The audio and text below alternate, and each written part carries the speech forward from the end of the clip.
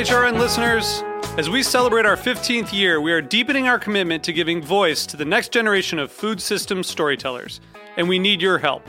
Our internship and fellowship programs help activate new possibilities for underrepresented and underestimated young people through experiential journalism, audio engineering, and production training.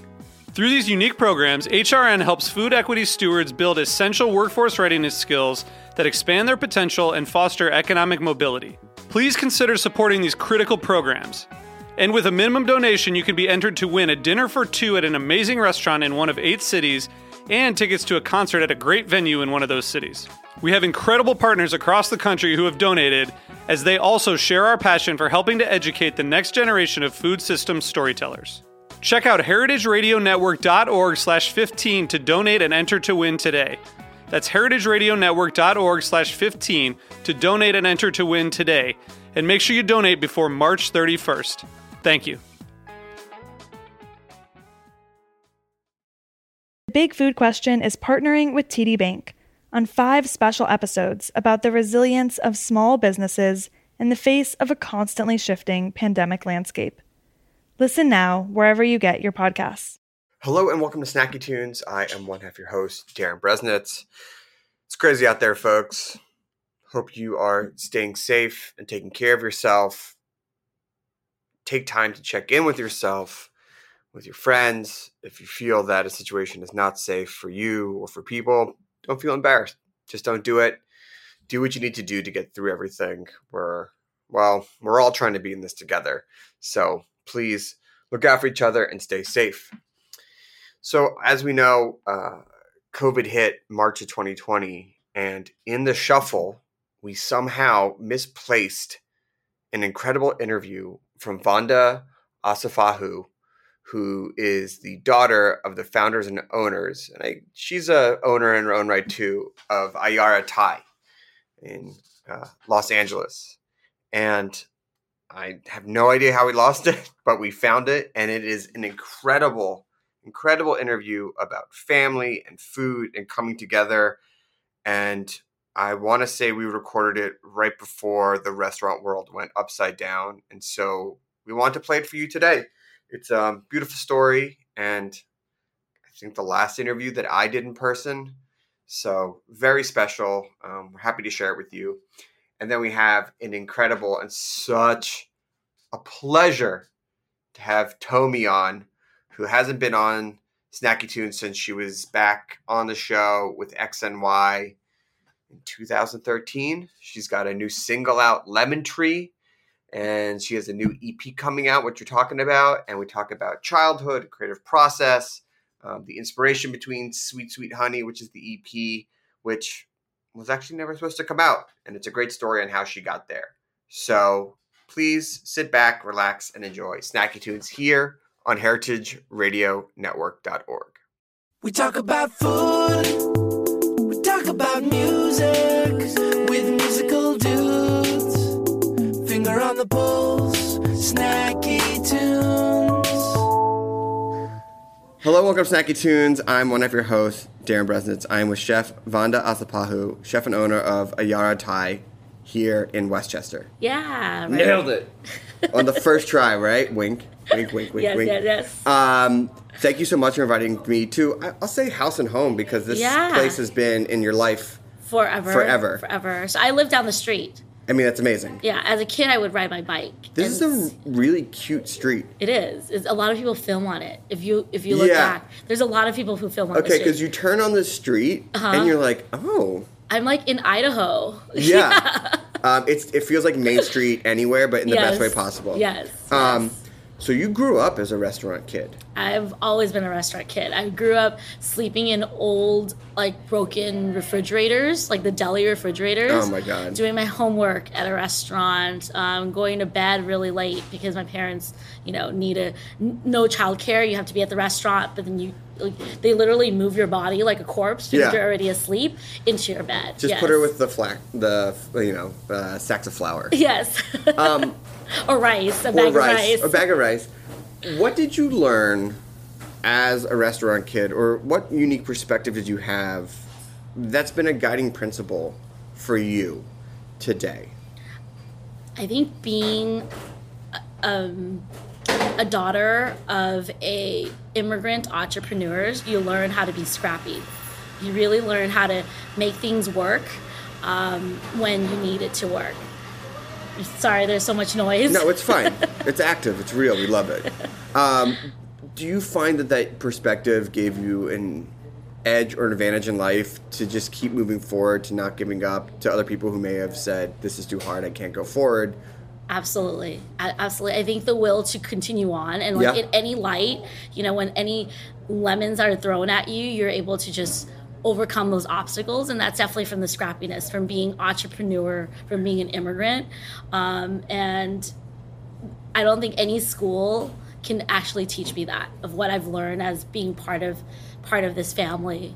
Yeah. My parents started off, they're both college graduates. Mm-hmm. They moved here we moved the entire family when I was 5. My brother was 4. They worked for Thai Airways, yes. And they left Thai Airways and started their own business. My dad at that time thought that it would be fun to service gas stations.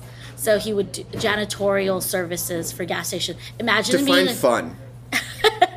No one was doing it. Sure. No one was doing it, and there's an opportunity to do it. So at that time, we were living in the Pomona area, and he had gas stations that signed up for his service all the way from like Laguna Niguel to Glendale. Wow. Yeah, and we would go every weekend, and my job was to scrape gum. So I had to scrape gum in the driveway of the gas station, and he would give me like, I guess, 2 pennies for it. This is in the 80s. For a piece of gum? For a piece of gum, until the gas station owners were like, no, you can't have a kid because it doesn't look. That does not look good. That's not great. Like That's 2 not little great. kids hop out of a white and then you're van. like, hey, don't stand between me and my pennies. I need those pennies. Yes. So definitely taught me like the value of a penny. No, like, of course. Yes, you have to scrape the gum. Yeah. I think we didn't even have gloves. I don't even know, but yeah. It was the 80s. It was a different 80s, time. Yes. And both your parents had backgrounds of food or knew how to cook before they came to the States. Can you talk a little bit about that? Definitely. My dad is a son of a chef. So my grandmother... Shout her out. My grandmother, she lived along the Chao Phraya River in Bangkok, which Amazing. is a Chinese immigrant community. So my dad's a double immigrant. China to Thailand, Thailand to the U.S. And she would cook. She cooked in the palace, but she also cooked in a shop house to feed her...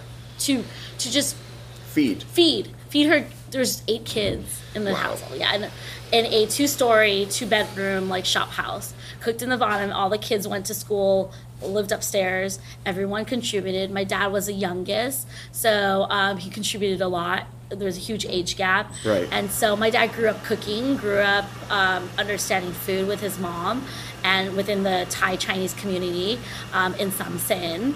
My mom was from northern Thailand, the oldest of 4. So my grandmother was a hairstylist.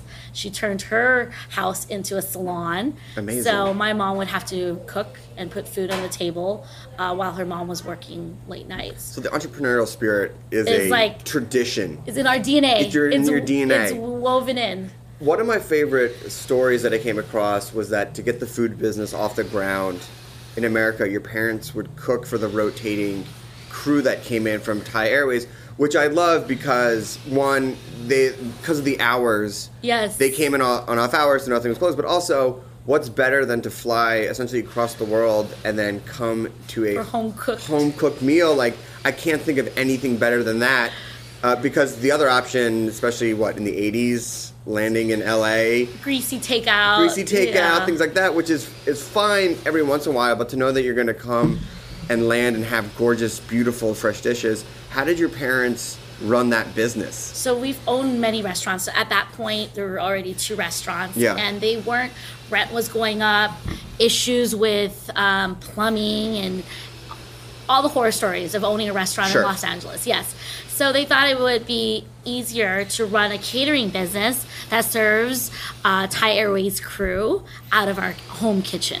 So we transformed our kitchen into a catering kitchen, pumped out about 80 boxes of food twice a day. So it's all hands on deck. any kid that came in to hang out at my house was put to work. My mom didn't allow you to snack or eat until you help pack food. I thought we were playing Legos. No, come and help. Spring rolls. Okay, here we go.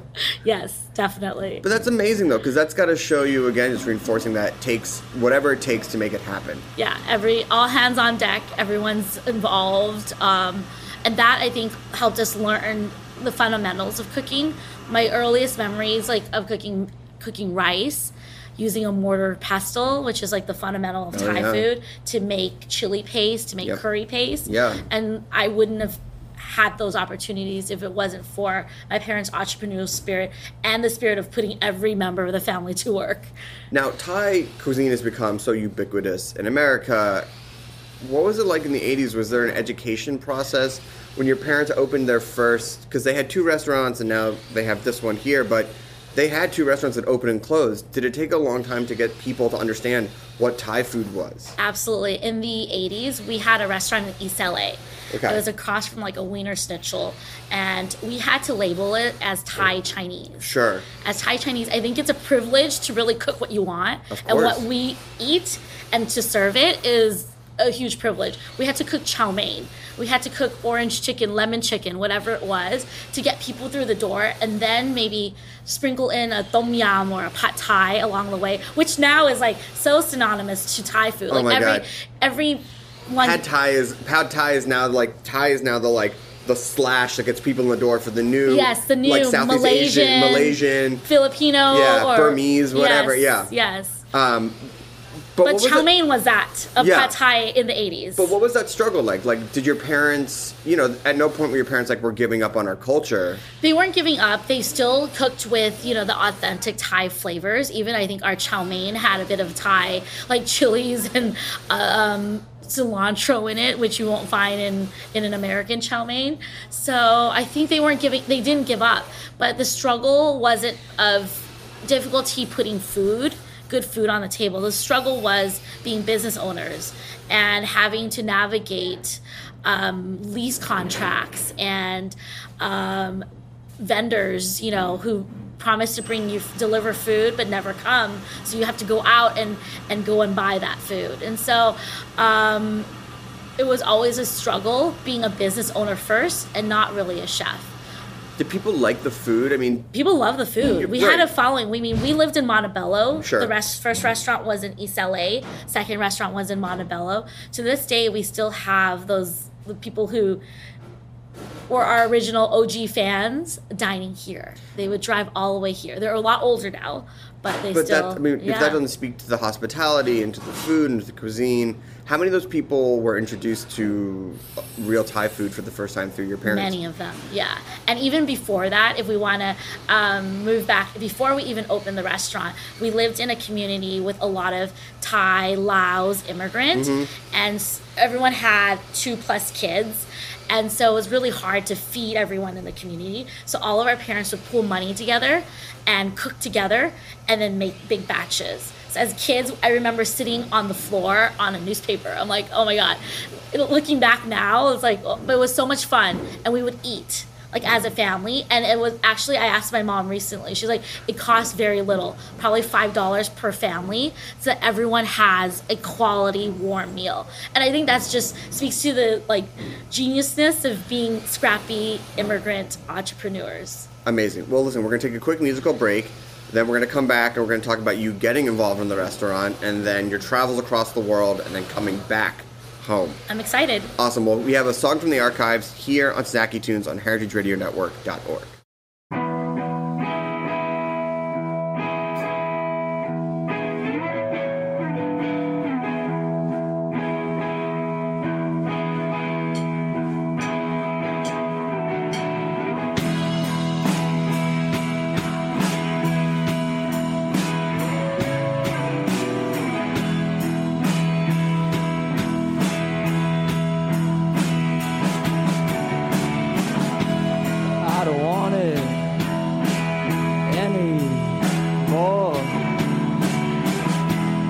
I don't need you knocking on my door when you're dissing. Oh,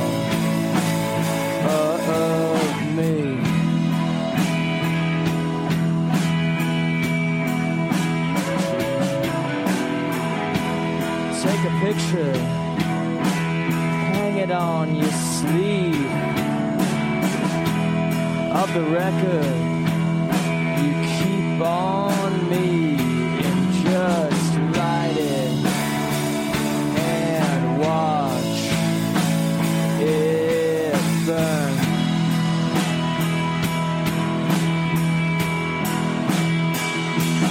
Please forget me. Will you ever learn?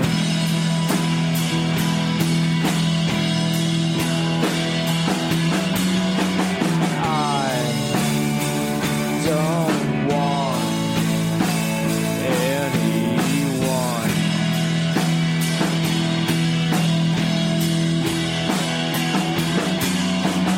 It's just who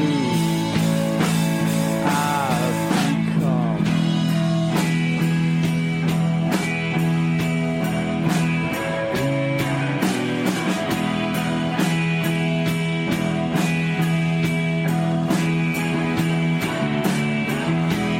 You know me, I know you. There is nothing left to prove. You're like a crouton, reaching for the highest shelf.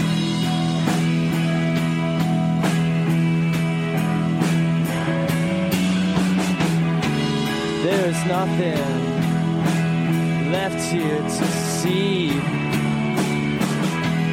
No one needs any of our seed, but you still think that everyone wants a cut.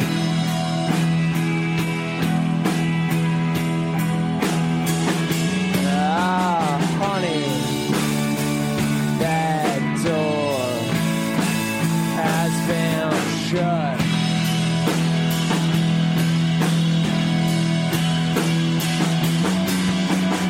I don't want anyone.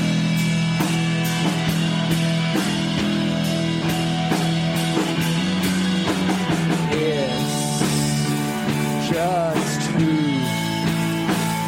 I've become.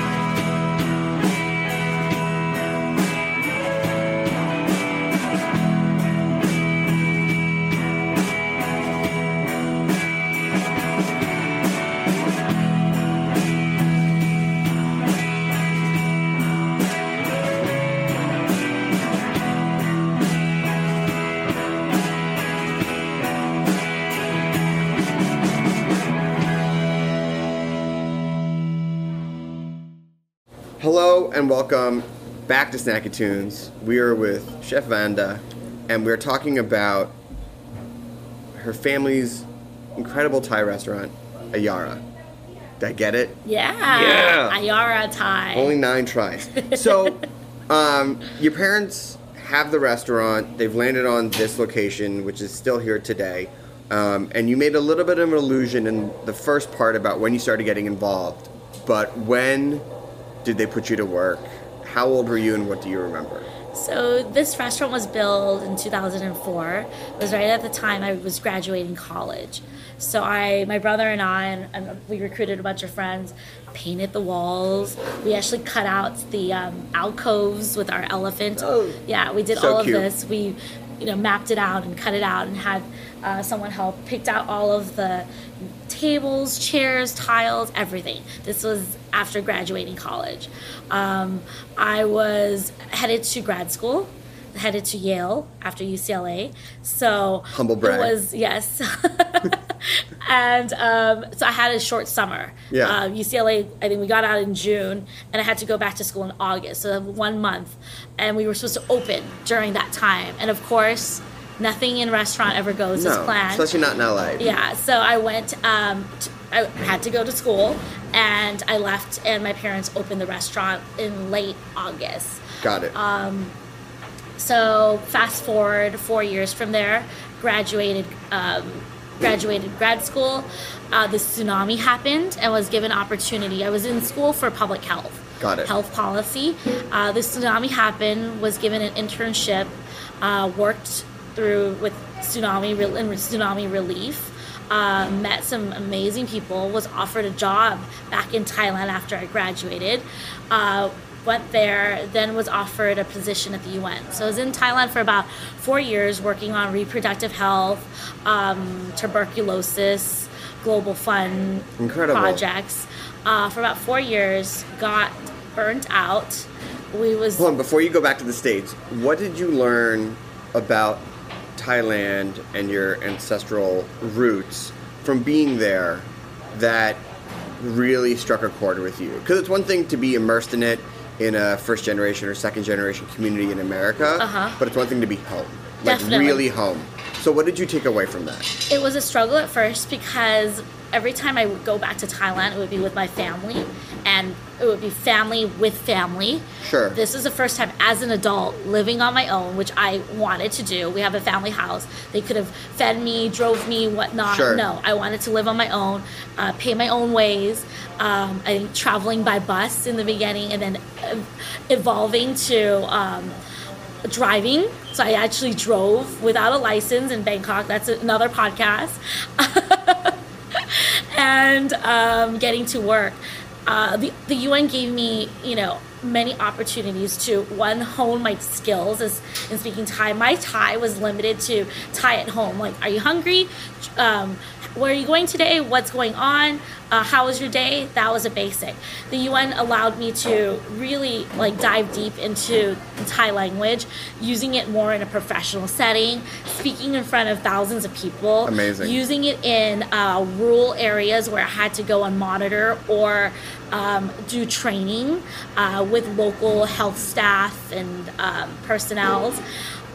It allowed me to travel. So my limit on Thai food was always my mom's northern Thai and my dad's central Thai with a bit of Chinese flair in it. I've never really explored, what it is northeastern Thai, southern Thai food. And the UN, obviously, they don't take you to the most developed areas. We always traveled to areas where during the monsoon season, it takes you 6 hours by boat, where it would normally take you only 1 hour.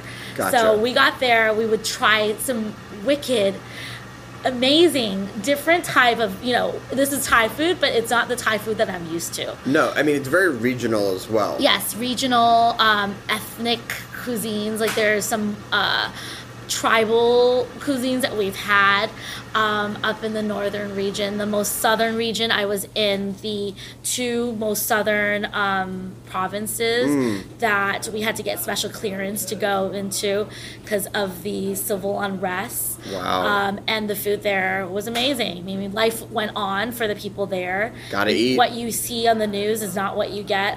Yeah. It never is. It never is. So amazing, amazing experience. And that, only, and Reinforced, reinforced my love for food, and I wanted to do something. I actually was going to open a restaurant. We were with some friends, open a noodle shop like on the side. We actually procured cart in Thailand. Procured a cart, got a website up. I think Instagram was really new. We got Instagram up.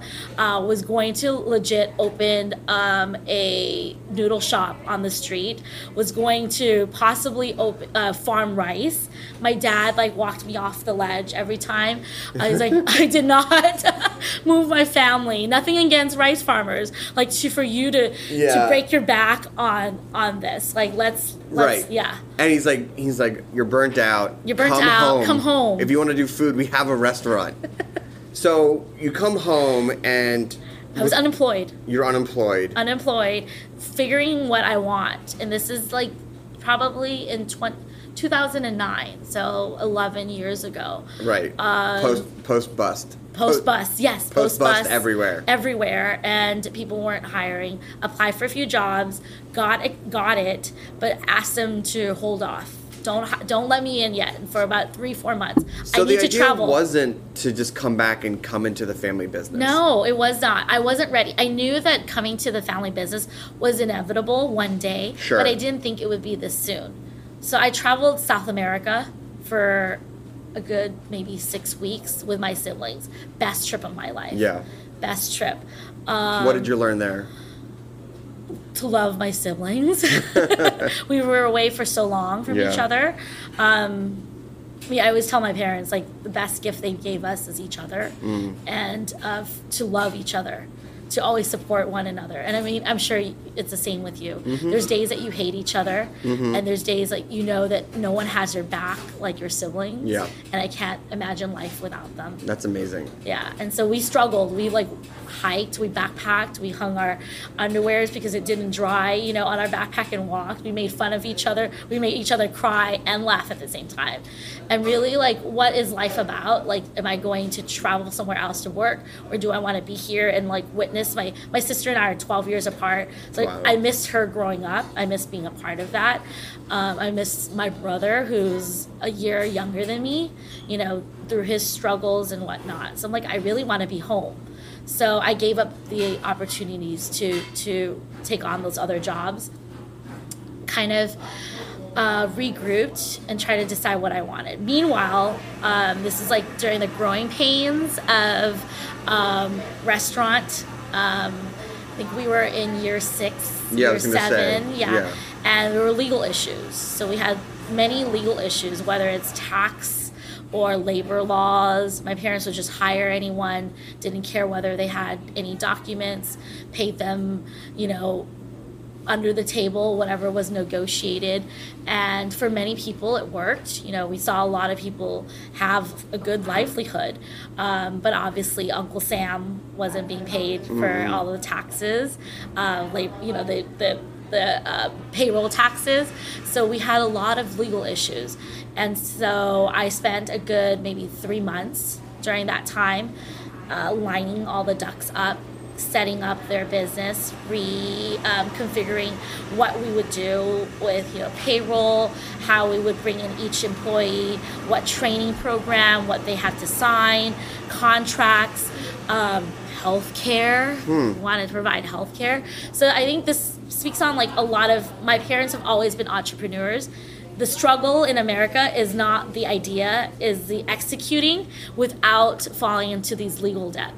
I mean, how much did you, I don't want to say fight, because that's not the right word, but... Struggle through? Well, with your parents about being like, okay, you've been doing this business, you've been in the business for yourselves for 10, 20, 30 years, we want to bring this into the future somewhat, or modernize it, or make sure everything's above water. Yes. And I'm not telling you that you're wrong, but I'm saying like, oh yes, it was hard to convince my dad. Well, we did it this way. Could we just continue doing it? I'm not proud to say this, but like some employees even wanted. I don't want to do payroll. Like I seriously don't want. I want cash. Could you just do half payroll, half cash?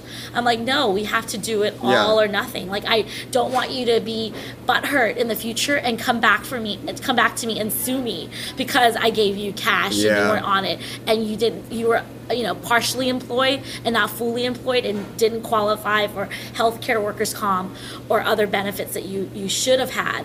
I don't want that, and I think my parents were just really easy with everyone and really wanted to just come in. We need help. We had, and everyone was happy, but we didn't want that. And I struggled with my parents, seeing how much tax was at the end of the year and how much payroll tax and all, and compared to what they paid before. It's tough. Obviously, that all of that overhead, operational costs, all went up when I entered. It wasn't easy to be the bearer of bad news or the police, and how to police this business. But what's the end result then? Where we picked ourselves up, we paid off everything, we overcame all those legal battles, and we purchased this building. That's amazing. We were renting for a long time. Right. And so we were able to buy this building. And now you have a place for not just today, but tomorrow. Tomorrow, yeah. If one day we, decide not to want to cook anymore, we still have this building. I mean, I think that's the American dream, to own property. I think that is actually what Right? I've learned, is that it's a real estate game. Yeah, it's a real estate game. It's a real estate Like, game. they teach you when you play Monopoly, Yeah. but it's really like, this is a life game. You need that Yeah. Monopoly. It doesn't matter the business that you put in, but to own real estate is key. So, in addition to bringing business acumen to the restaurant, did you bring any dishes or any perspective from your food travels in Thailand? Definitely. Some of it was, things that my parents grew up eating, or us eating at my grandmother's house in Thailand, or we ate it all the time at our house, but we never just, wanted to put it on the menu simply because they didn't feel it was elevated enough. It wasn't fancy enough. A dish that we tried putting on in 2004 when we opened this restaurant was khao soi. And I had some amazing khao soi in Thailand. Came back, I'm like, why don't we put it on? They're like, so we good. did it before and it didn't work, and why would we do it again? It didn't work then. And now khao soi is like the pad Thai replacement for all the hipster like Thai places in New York and in LA. I would say that is the dish that, if people want to prove that they're Thai, or just like no that they Thai love menu. Yes. Yes. Myself equally as guilty, but it's so warm and comforting. It is warm and comforting. It is warm, and now we want to expand on that. Like, we cook Thai, home cooked food, and there's dishes like cabbage stir fried in fish sauce, which it's basic. It feels basic, but to cook it well, you need a really hot wok. Yep. You need quality fish sauce. You need to know where to drop the fish sauce and when to lift it, and you have to eat it immediately. Dishes like that is like home comfort food. I love that. That like my parents would never dream of putting because it just seems so basic to them. But we decided to put it on and got really good feedback from the Westchester community, the Los Angeles community, to come in and continually dine. It's interesting of what people might consider basic, but it just is sort of authentic, which is a complicated word. Yes, and I hate to use the word authentic. I know, me too, but I haven't found a better word. Honest, maybe it's more honest cooking. Genuine's maybe a better word. It's like, this is genuinely what we eat. Like, not everything is this complicated, intricate. Right. And I don't process. I can't say that this is exactly what you'll get in Thailand. And people come in all the time. They're like, this is not what I get in Thailand. I'm like, well, what you get in Thailand, living in California, we have some of the freshest produce, the best meats. Like, I know legit like some Thai folks who bring USDA meats like in their luggage to Thailand and then make it in Thailand. And you find the same in K-Town as well. Yeah, and where the Koreatown, where the meats are like of higher quality than in Korea. Yeah. So you're gonna yield something even different in flavor and in value. And I don't ever claim that this is exactly what you're gonna eat in Thailand, but this is exactly what you'll eat when you come to my house here in LA. But when you were talking about going to those villages and eating, you didn't say locally, but it is locally in these small, they're not going to a market 50 miles away. There is a very similar approach in California where it's like you just source where the farmer's market is or down the street. Absolutely. And in many ways, at least the parallels and the approach to cooking is the same, while the flavors may not be, but it's like, we're just going to cook for the village, which is Westchester or K-Town or East LA or something like that. Yes. I think someone said, I wrote a Yelp review for us, Ayara is where you come to please your Asian mom and your white boyfriend.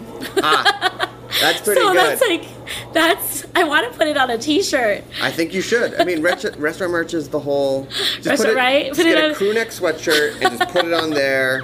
No, but I do. I mean, I feel that I would never put a dish out that my parents would not approve of in terms of flavor. Sure. In terms of flavor. Some things, like I did a Thai ceviche. They're like, what's ceviche? And I'm like, Dad, it's just like yam tale. But with avocados and a little bit more of a Spanish flair.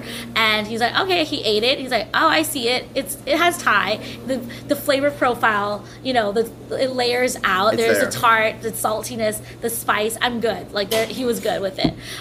So I would never put anything out that my parents would not eat, but at the same time it like reflects us growing up in LA with a bag of chips and some chili, like Frito chili during lunch, or a corn dog, and that is as much like me as a bowl of curry. Amazing.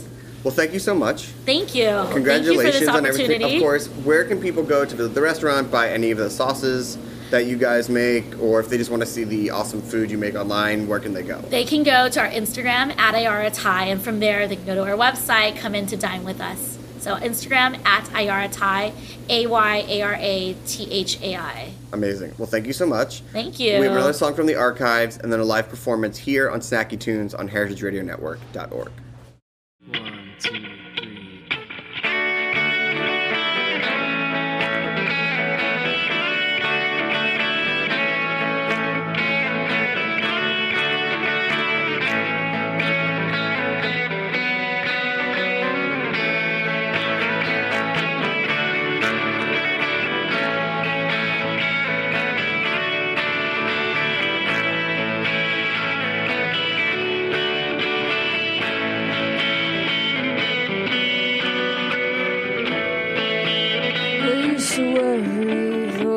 Time.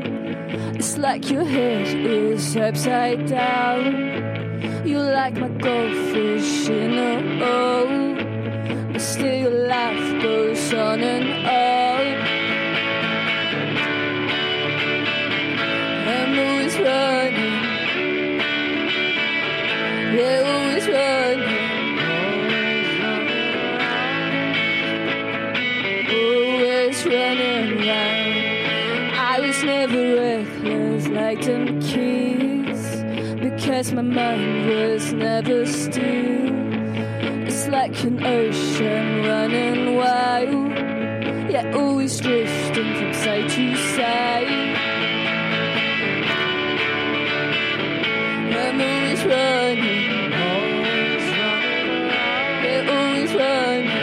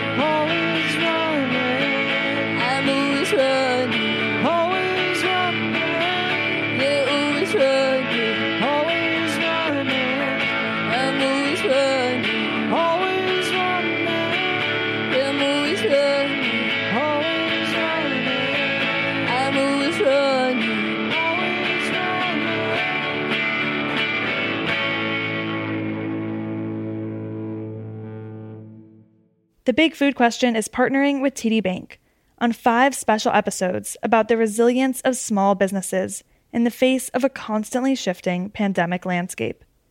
We cover avenues for accessing grants, loans, and financial services through federal and local government programs, as well as via nonprofits. We examine the benefits worker cooperatives present to workers, communities, and our food system, and share resources to learn more about operating under this model. We're talking to business owners who started pop-ups and became permanent during the pandemic to see what we can learn. Don't miss these episodes. Subscribe to The Big Food Question wherever you get your podcasts. Thanks to TD Bank for supporting this programming. TOMI, welcome back to Snacky Tunes. It's good to be back. It's good to be back again. We're not gonna keep the charade up. We already had a conversation, and the universe said it was good, but I think we can get great, and so we're sitting down again. It's take two. Take two with TOMI. So congratulations, Lemon Tree is out, and she's alive. She's well. She's thriving. She's thriving. It's been out now for a week. Yes. She's 1 week old. Is your baby walking yet? And how does it feel as a proud mother to release the track into the world? She's talking. She's walking. She's really feeling herself. She came together really quickly as an adult. She's just like, she's a sensitive woman. You know what I mean? She has a lot to say. She's like, she's a 7-minute, 40-second song. You know what I mean? There's depth there. When I think of 7-minute songs in my life, I think of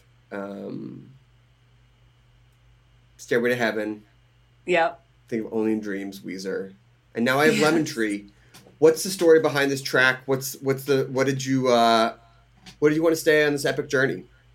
Yeah, so, it's so long, like in time-wise, because it's split into 2 parts. And I really wanted it to start with this kind of reflection process and really, like, looking into memories and what we want to remember, what we don't want to remember, like, how to remember the small, mundane moments, like, just things like having a glass of wine or just laying in a hammock, these, like, really beautiful, simple moments. And this was written about a relationship that has since dissolved. And it was just a reflection about that time and kind of just paying homage to the time that we had together. And the second half of the song is this plea for forgiveness. It's all about forgiveness and regret and just, growing up and realizing that everybody makes mistakes and it's really tough to have an open, honest relationship. I think it takes a lot of work, which I've learned just by messing up a lot. But this song is really just a representation of that. And that love stays. It doesn't leave. Like if it's like real love, I think it just stays with you, which is beautiful to me. That is a beautiful thing. It's been a journey for you to get to the solo project, because the last time we had you on was last week, but the time before that was back in 2013 with X and Y, which was a duo. What was the journey like from the duo to the solo project? Oh man, X and Y was seriously like some of the most fun I've ever had. It's just having that kind of band where it's just 2 people and you can really feed off of each other and grow together. It was really a beautiful band. Like from that moment, I really just wanted to get more into production and get more into like a really intimate, personal songwriting process. And I think with a band, especially like X and Y, where it's like as much freedom as you have because it's only 2 people, so it's only 2 opinions. It really, our whole thing was to keep it as 2 people. So like the dynamics of the sonic landscape were really specific. It was very much guitar, drums, vocals, and not much else. And I think with TOMI and starting that project, I just wanted to dive into like just a sonic landscape experimentation, like give myself more freedom to create whatever I wanted and whatever I was feeling, which is also why this record is so exciting to me, because it's such a different direction than previous songs I've released, because it's like stripped down everything to the basics, and I'm just gonna build it up from there because, dude, the pandemic got me. You know what I mean? It got everybody. Mm-hmm. And it's a lot of layers. It's a lot of layers. You did talk about that in one of the things I read, that you said sometimes we have to leave everything behind in order to evolve, which sounds like what you're doing, which is stripping the music down. But I think you're also talking about stripping your life down. How do those two dovetail? Yeah, I started to meditate. I got really into, over the last year, I've gotten really into stripping back everything, like stripping back social time, like people. I think like especially, I think a lot of people like realized who were healthy and like positive friends and humans in their lives during this time, and like who was really there and who you wanted to be there for. And I think that just like that alone stripped back so much and like gave me a lot of time to myself to reflect. And I really like went back to the basics, like eat well, meditate, go for walks, go for runs. It was like doing basic human activities to just stay healthy in all senses, because it was just such the last like decade, seriously, since changing from X and Y to TOMI has been like just a really intense ride, because it's not, there's like no one else to lean on. So it feels, I don't know, it's like you have to get yourself together and strong if you want to do more with your life, you got a family.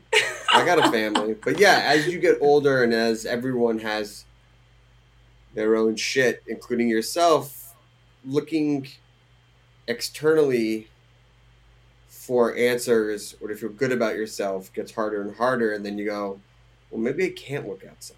Maybe I got to look inside, and that some things that seem real one day are not real the next. And that's the only thing that changes is your perception.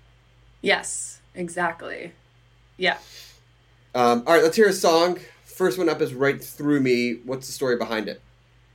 This song is exactly about what we were just saying. It's about like feeling like you need outside validation and really realizing that everything is within you. And it's about feeling transparent for good or bad. It's just about being like, I feel like it's like basically saying I feel like everyone can see right through me and I don't even know what is there anymore. And it's just kind of reflecting on that thought. So anyways, here it is. Here we go. Right Through Me, live from TOMI here on hrn.org.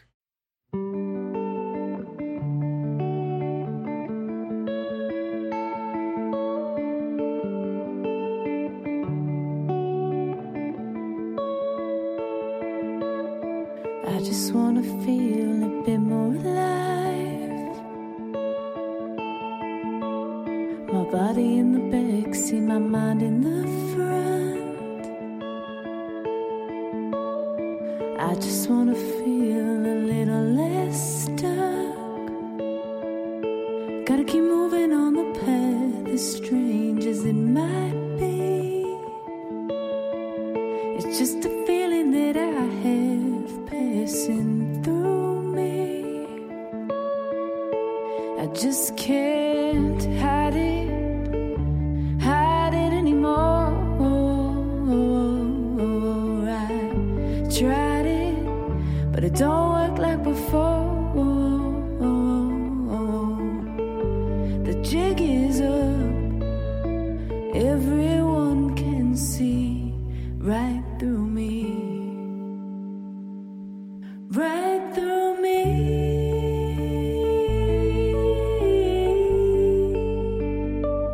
Right through me.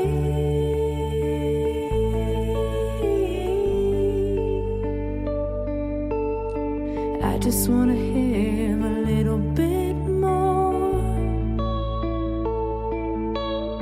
No proving it right, just proving it wrong. I just wanna blink and be where I belong. Gotta keep being where I am, as strange as it might seem. The sun, the moon are always there, it's storms passing in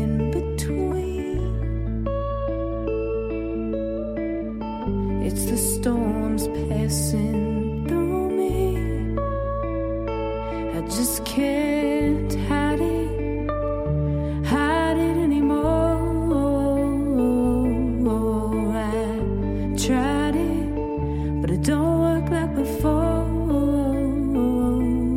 I guess the jig is up. Your hand on my knee went right through me. Right through me.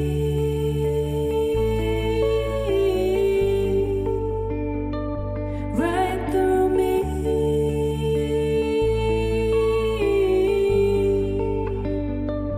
Right through me.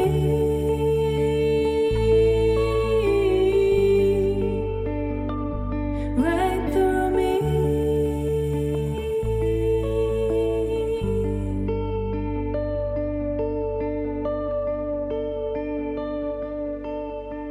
I just wanna feel a bit more alive.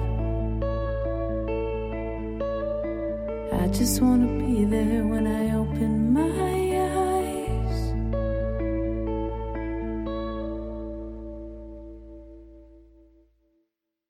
So, amazing song, hits home, probably pretty close to home, given what I feel like I've been going through the last few weeks.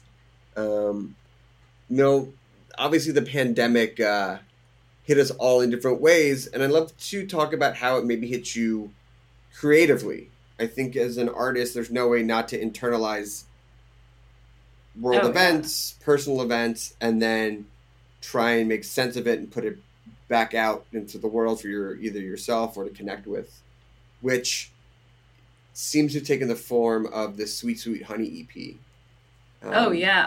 I think what was the story behind it? What did you take? What did you filter? What did you put back out?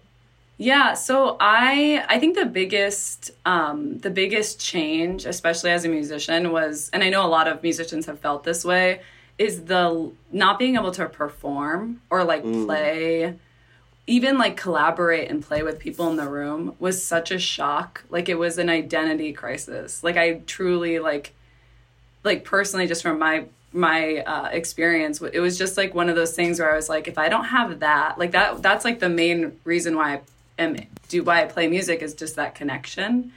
And catching that unexplainable energy in a room is really beautiful. And I think not being able to have that was such an intense experience that I was okay, what does music mean to me? I mean, I released 2 EPs through a major label, went through that system, and came out right before the pandemic without a label, without a team, and really started from scratch. And so I had a big come to Jesus moment of just what do I want to sound like, and what's been going on in the last decade? Why do I feel so lost? And how do I find myself again? So this record I actually wrote as a secret. I I wasn't gonna release it. I was just gonna heal myself and try to understand how to be a better person and a better friend and a better family member and just be better. And I think in doing so and in writing this music, I'm really proud of what it is. And it's not anything that I've ever released before. It's just it's a total starting from scratch, starting at the root moment.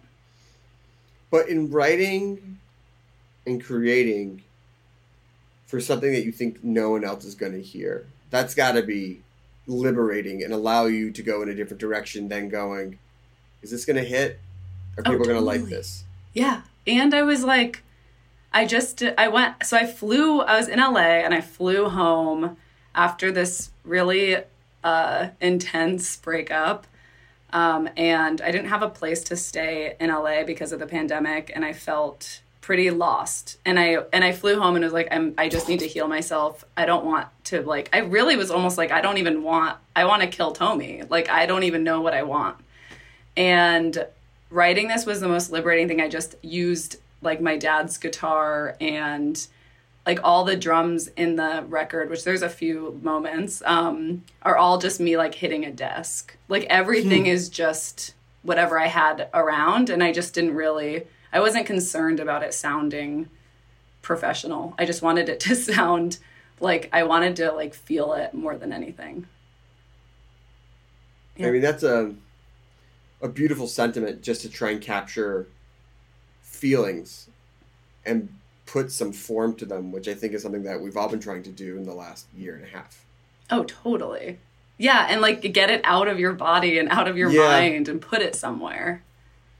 Yeah, and the fact that you can take those, put it out into music, and then it's, I mean, if not physical, say like, okay, like I've time-stamped it, I've purged it, I hope people connect with it, but now I can move on to the next creative endeavor. Totally. Exactly. It's nice. And it's so much about like grief and like healing that I do feel like it's something hopefully that other people can connect with and that it can help them in some capacity.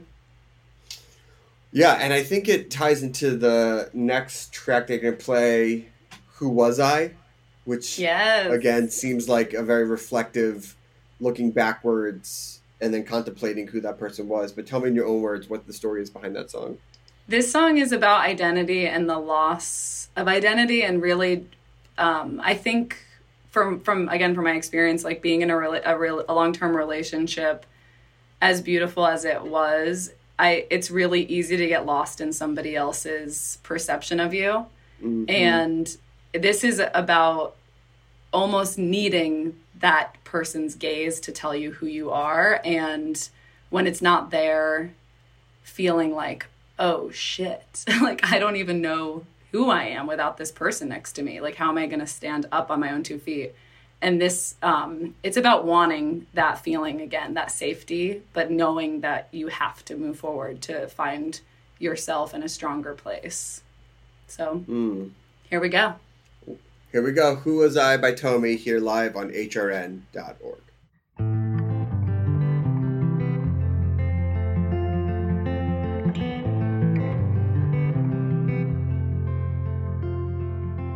So I was taking out my old trash bin. A photo fell out that I threw in. It was you and me in a country scene. Long hair, long grass, and your glasses gleamed.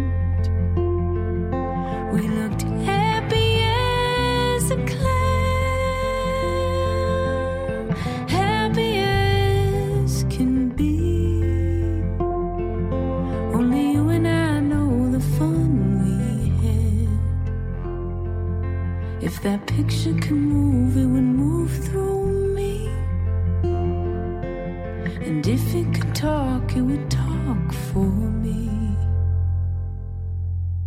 Whoever told me that love was just a fun game I played once, nobody won. Whoever told me that love was just a key, and if I could handle it, then it could handle me. If I wasn't your love, then who was I?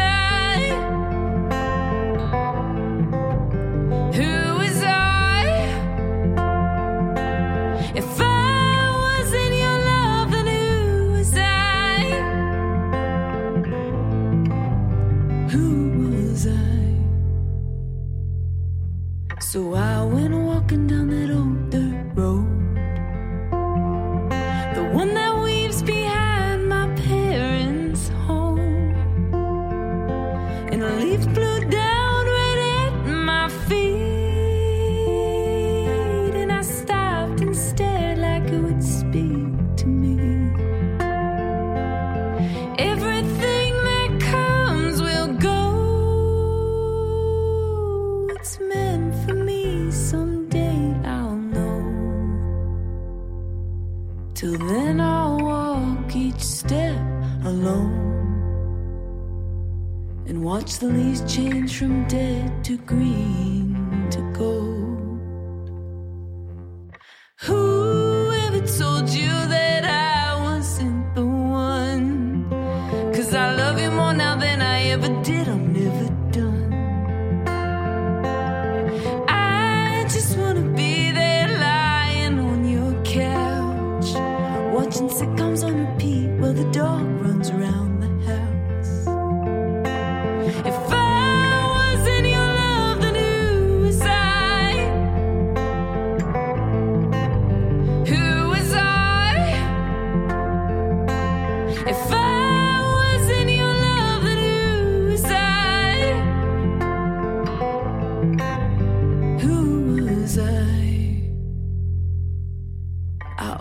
think of you when I'm looking at my father.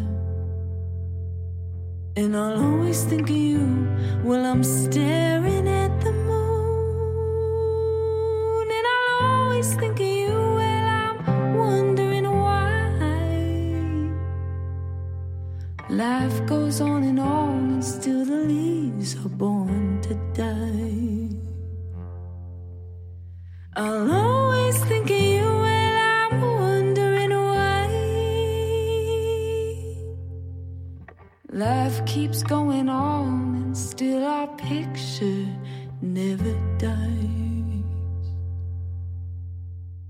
Awesome song. Very reflective. It's, man, so much inward looking. It's so interesting to go through this slow moving global trauma tragedy together and have it feel so uniquely personal, and then at the same time so global, but not unifying in any way. Totally. Isn't it? And isn't it bizarre that everyone is going through the same thing? I mean, obviously on different levels, but it's like we're all experiencing this one moment together as humans. And it's really, really, it blows my mind. I can't even fathom it. Yeah. I cannot. And because I think when you start digging in and trying to compare it, it's just, I mean, it's like you said, it's like you got to just see what is your own experience. And that's sort of what you got to stack it up against. Absolutely. And hopefully connect with other people about it. Yeah. Allow us to, I don't want to say lighten the mood because it's not like we're having a heavy talk, but it is very rare that anyone, especially any band, ever brought us any food on the show. And you and Jacob brought these ribs, which I still think about when you came on as X and Y. Yes. And we talked a little bit about cooking then, but I wanted to check in to see what you're cooking now, what food you made at your parents' house. Did you dip back into childhood favorites, or was there like a mommy make me dinner type of thing? Okay, so first of all, those ribs have won countless rib competitions. I buy it. It's sweet, it's salty. I mean, this is a classic Jacob, Pam excursion.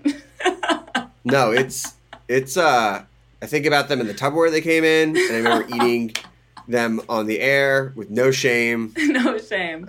No shame. Yeah, I love those ribs. I think about them almost every day. I've been eating a lot of Italian. I come from an Italian family.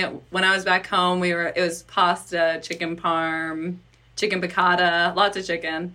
I mean, we went all out. I'm like, listen, I was making pasta last night. I was like, I just need my roots. Comfort and food. Comfort and food. I'm also a huge sushi fan, so I did dabble in a lot of sushi when I was back home. That New York life. That New York sushi. My mouth is watering. It's a pricey. New York sushi is a pricey dabbling. It is. I know. It's actually, you can have it's like one meal a day. Yeah. If that. Yeah. So I know the track Lemon Tree, which I believe you're going to close the show out with, is about looking backwards and things like that. But I gotta ask, gotta hope. Are you picking lemons these days? Are you making anything with lemons? I mean, a boy can dream of a food and music show, can he? That's more than just a name only. Oh my God, I should make lemon candies for the shows, for merch. Wow, you just blew my mind. I am picking a lot of lemons. My sister sent me a lemon tree for the album, or for the song release. So I have a lemon tree growing now in my yard.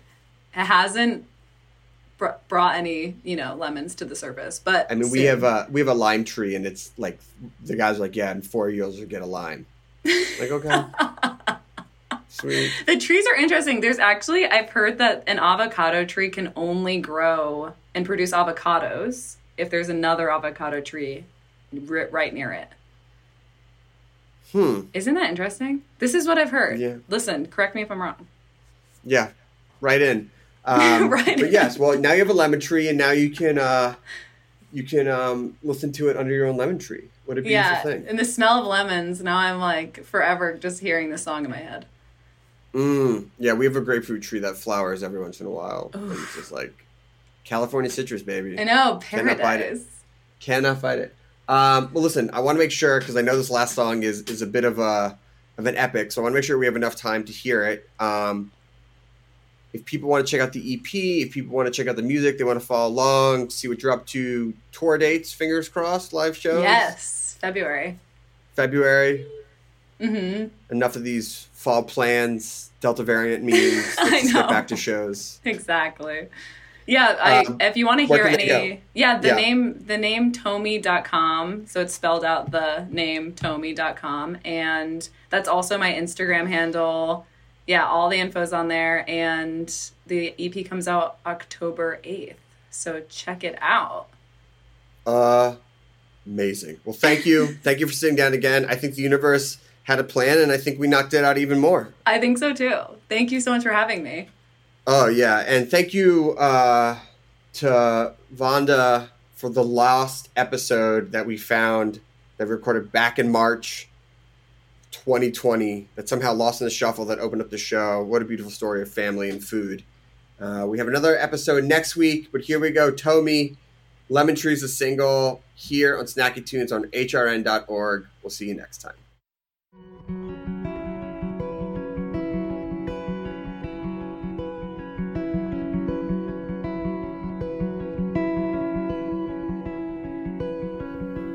Our lemon tree was empty when we left. We were holding in our breath as we moved along the road.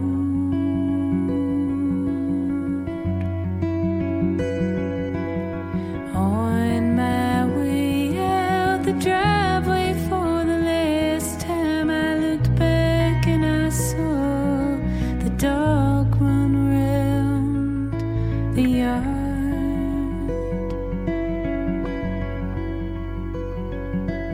I almost cried, but I was laughing to myself about the neighbor next to us who took a bucket and a clipper with her to our tree.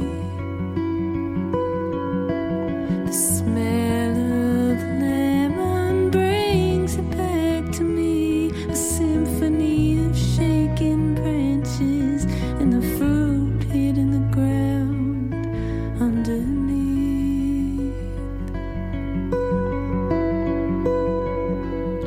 What does forgiveness sound like? Like saying goodbye for the last time. What does forgiveness look like? Like a single flower poking through a chain link wire. What does forgiveness feel like? Does it live inside of you? Does it live inside of me?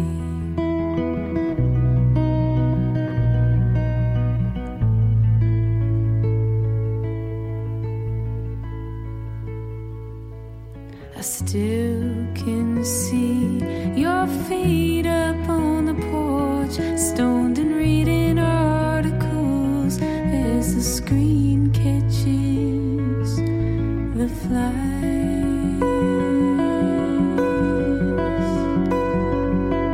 I pull my hair back, talking about myself, was always talking to myself, and you were always keeping quiet.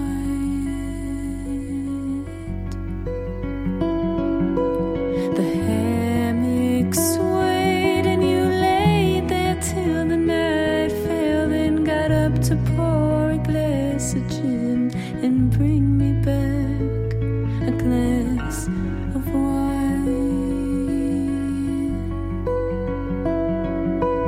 How come your eyes only lift into the night?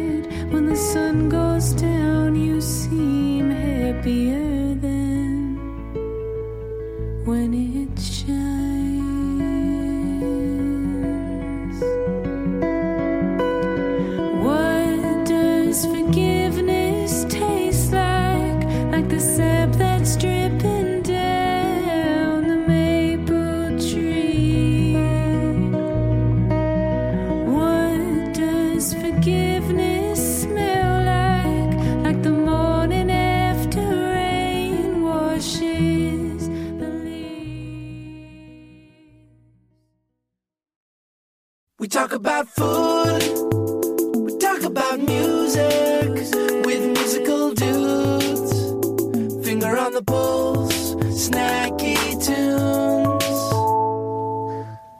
This program is powered by Simplecast.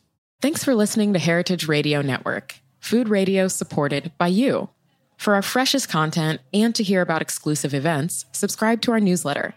Enter your email at the bottom of our website, heritageradionetwork.org. Connect with us on Facebook, Instagram, and Twitter at heritage_radio. Heritage Radio Network is a nonprofit organization driving conversations to make the world a better, fairer, more delicious place. And we couldn't do it without support from listeners like you. Want to be a part of the food world's most innovative community? Rate the shows you like, tell your friends, and please join our community by becoming a member. Just click on the beating heart at the top right of our homepage. Thanks for listening.